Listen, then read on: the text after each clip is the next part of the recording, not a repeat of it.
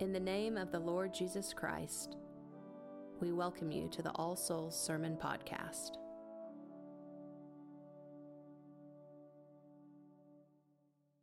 They confessed that they were strangers and pilgrims on earth, desiring a better country. In the name of the Father, and of the Son, and of the Holy Ghost. Amen.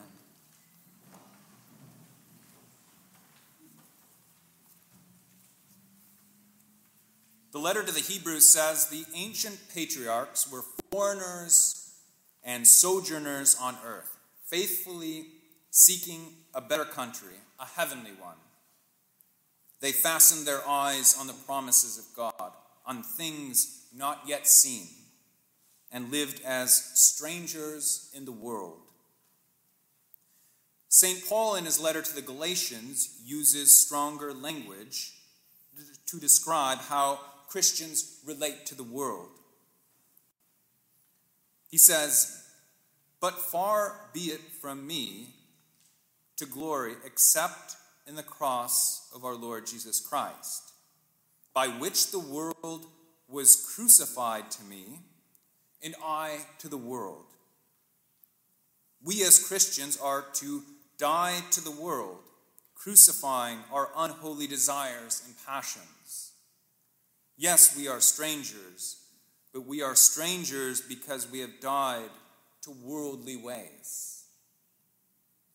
The Christian life begins with death, when our old self is crucified in the waters of baptism. In the New Testament, baptism is seen as a death. It wasn't uncommon in the ancient church that baptismal pools were built in the shape of a tomb.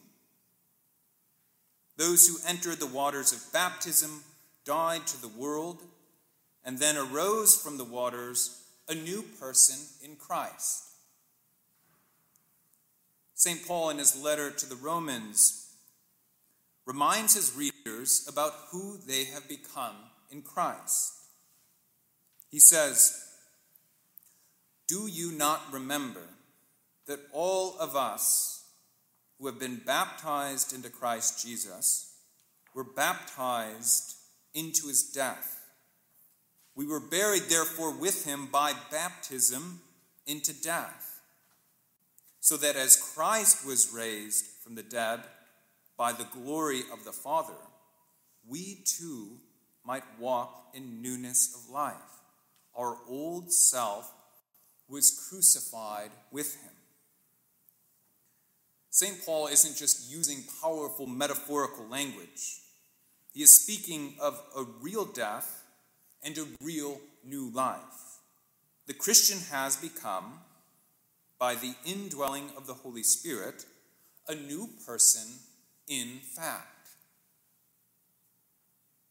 Too often we think of Christianity as a lifestyle choice. Our faith stands alongside all of life's other commitments. It vies for time with our careers, our recreation, our social lives, and our children's sports. It's one lifestyle choice, one commitment among many. The English Bishop Graham Tomlin says that to become a follower of Christ is not just a lifestyle choice, adding an extra activity to a busy schedule, such as enrolling in a yoga class or becoming vegan. It is becoming an entirely new person, the old self buried with Christ in the tomb, and the new self being resurrected along with him. Christianity is not just one lifestyle choice among many. It's so much more. It is new life. If our faith is consistently pushed to the side by other commitments, we can be sure that our faith won't grow, it won't last, and it won't save. We have become the seed scattered among thorns.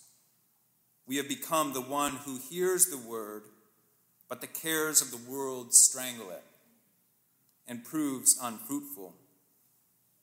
Instead of being strangers in the world, we have become the world. St. Chrysostom says that the heavenly banquet is set before us, and we are not willing to be separated from things on earth. But like worms, we turn about from the earth to the earth. We are not willing to look up even for a little while, or to withdraw ourselves from human affairs.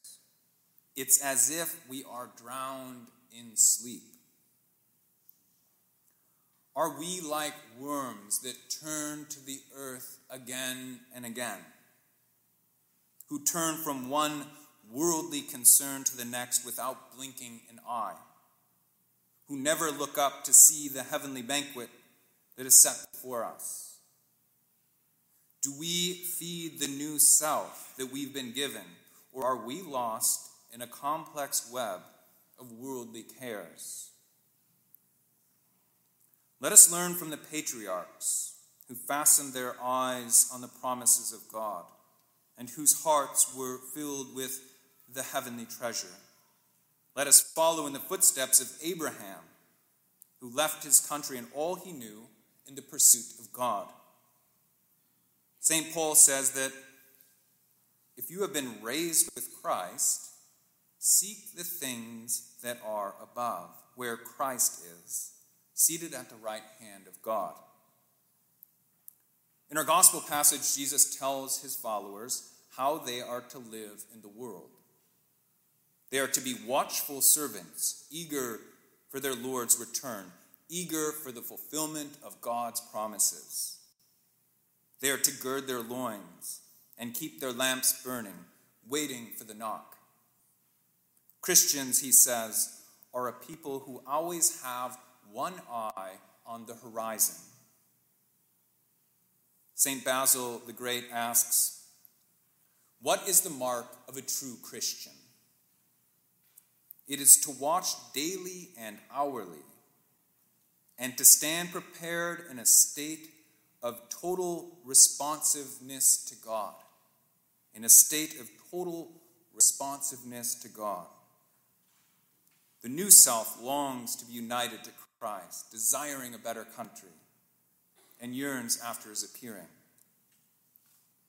As one writer puts it, our task is to live in joyful relief of knowing that the spring is coming, that one day the darkness will be conquered and evil will be banished for good.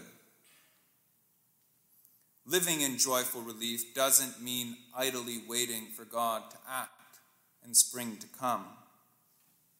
If we fix one eye on the horizon, let us keep the other eye on how God is working here and now, how he is working in our own lives. Let us joyfully give thanks for the prayers he has answered and the ones he even now is answering. Let us appreciate the moments when he breaks us out of our self-obsession, when he illuminates our minds with a glimpse of heaven and draws close to us in prayer. Let us praise him for the relationships he has healed, and the way he guides us forward even when we feel that we're moving backwards, how he inspires us to serve others, and how he is, whether we see it or not, forming us into the image of his Son, forming us for a better country. Praise the Lord.